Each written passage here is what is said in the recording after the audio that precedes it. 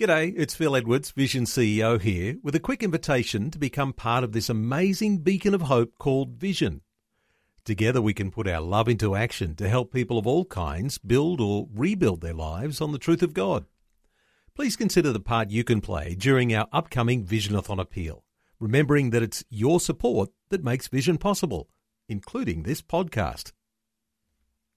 Life, culture, and current events from a biblical perspective.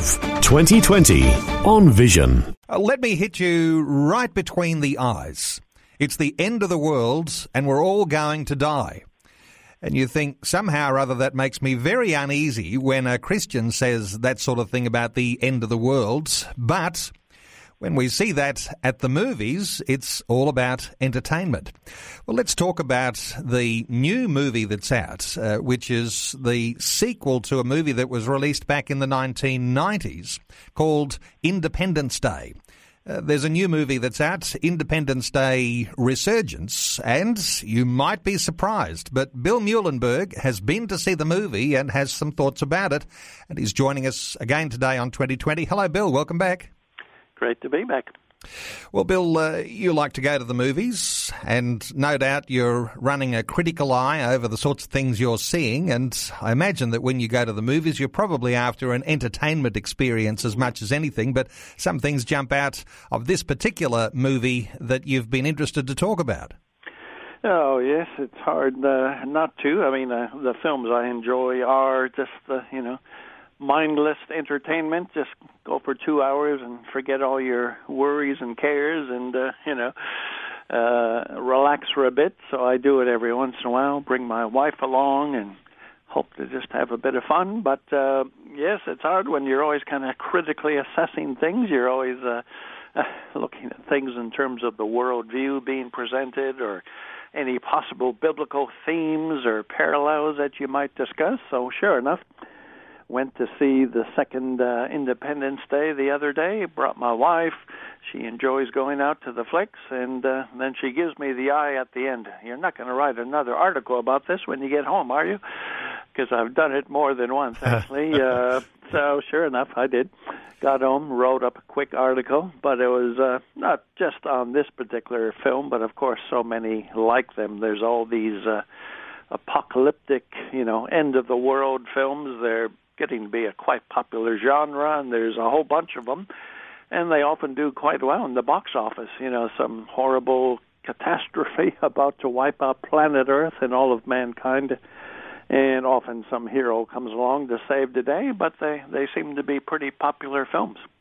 Well, some of the ones you've mentioned, listeners will have seen, movies like War of the Worlds, and Deep Impact, the idea of, an asteroid coming from outer space to destroy the world, the imminent possibility that everything could just go up in smoke and that'll be the end of it all.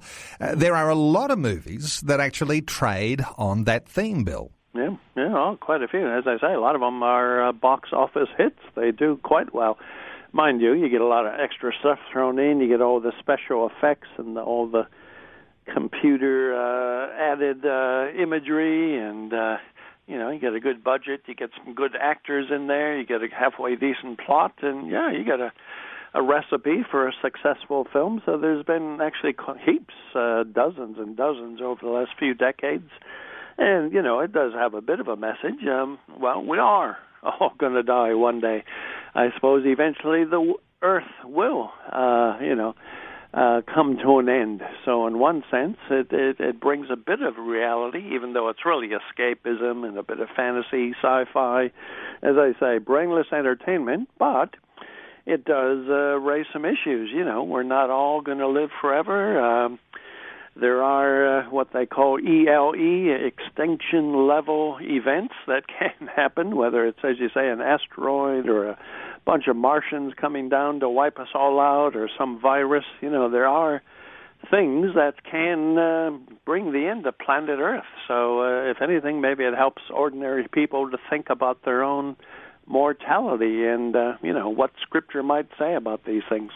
Well, I guess these things are they're full of fantasy, but or science fiction, but people can still relate, those who are old enough to remember back to the 1970s and the nuclear arms race and the threat that nuclear weapons could destroy the whole world. So these sorts of things, there are some alliances to reality, aren't there? Oh, sure. And a number of films were made back then during the height of the Cold War about, the nuclear end of all things. And again, they're often just brainless entertainment, but, they may get people thinking about their own, life is short and, at any moment the Earth could come to an end. So once again, I think these things can be kind of a teaching aid. We can get some spiritual parallels, if you will, or lessons, and so that's what I tried to do in my most recent piece. Well, you're saying that you're at the movies, and your wife was saying, I hope you're not writing another article on this, Bill. Well, we know now that you were at the office while you were there in the cinema. What sort of parallels do you think that these sorts of movies, and while we're talking about Independence Day, what was going through your mind, just the way the plot began to unfold and the seriousness of thinking about eternal issues? Yeah. Well, of course, I don't want to go into too much detail on the film in case those out there who haven't yet seen it, who may want to. We won't give away the details, of course, but fairly similar. If you've seen the first one 20 years ago, more of the same. In fact, some of the same actors have been recycled, a little bit older and more gray. But, look, as I say, kind of fun, entertaining, but it does raise issues. And actually, the Bible pretty much does talk about this stuff. There is a catastrophic event coming our way. We know that this world is not going to last forever. We know that everybody's going to die, that we all come to an end. And, of course, the cause is not, asteroids coming or alien invasions, but, sin entered the world. That was the alien invasion, if you will. When our first parents shook their fist at God, thought they could live autonomously apart from God, that first rebellion, that really was the kind of the alien invasion, and that did usher in the death sentence. That really did usher in the end of the world.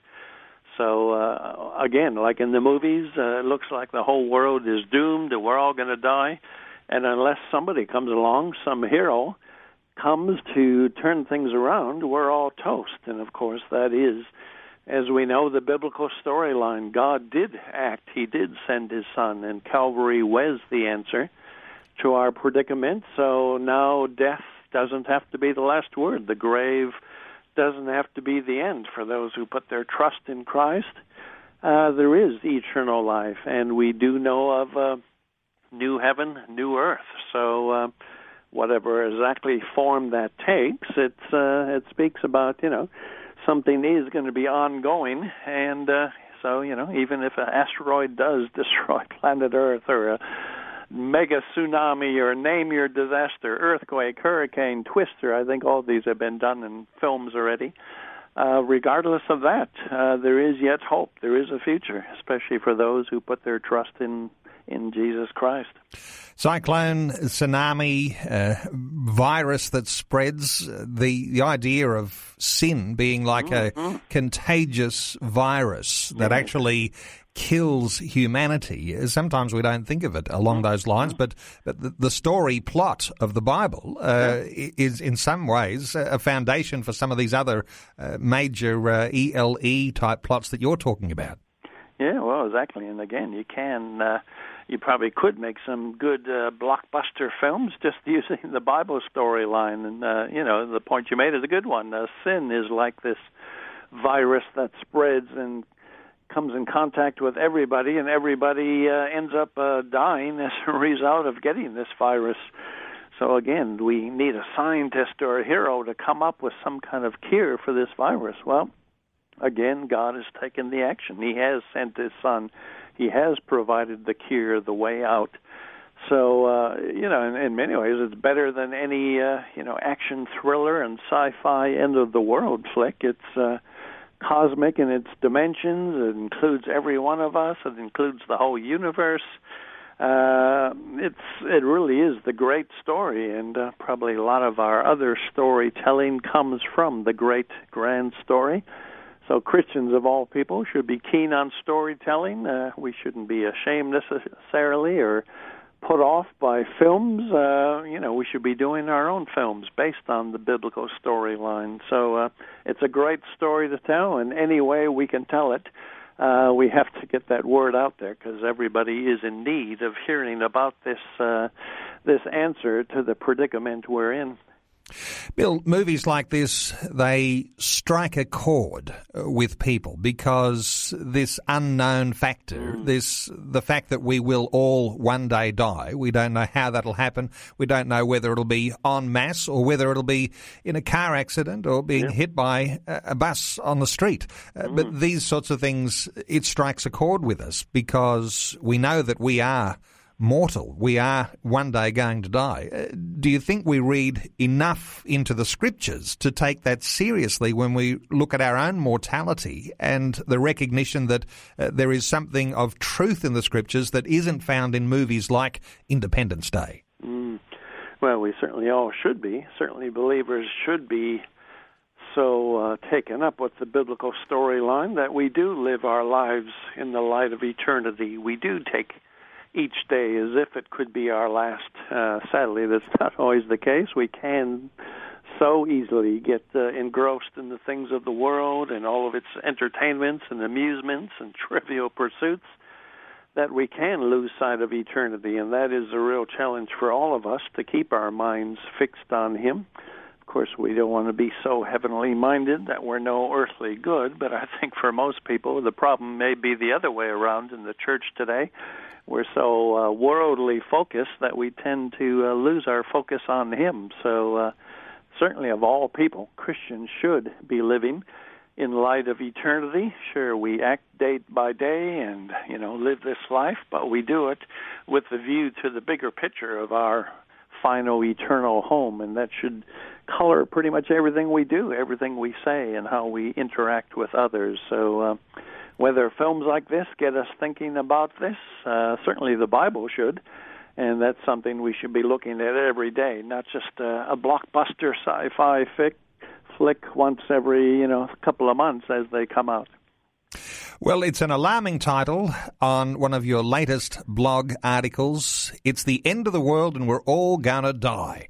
And it could sound rather sensationalist, but as you say, Bill, while there are some alignments to what we might read about in the Bible, there are movies that are playing on that, trading on that theme. And those do remind us that there is a reality of our own mortality, and it's the end of the world and we're all going to die, something we all have to take seriously at some point. I'll point people to this particular article. You can find it on the Culture Watch site. Bill Muehlenberg's commentary on issues of the day. You can simply Google Culture Watch or go to billmuehlenberg.com. Bill, always good getting your insights. Thanks so much for being with us again today on 2020. Great to be with you again. Before you go, thanks for listening. There's lots more great audio on demand, or you can listen to us live at visionradio.org.au. And remember, Vision is listener supported. Your donation, large or small, will help us continue connecting faith to life for hundreds of thousands of people across Australia and around the world. Learn more or donate today at visionradio.org.au.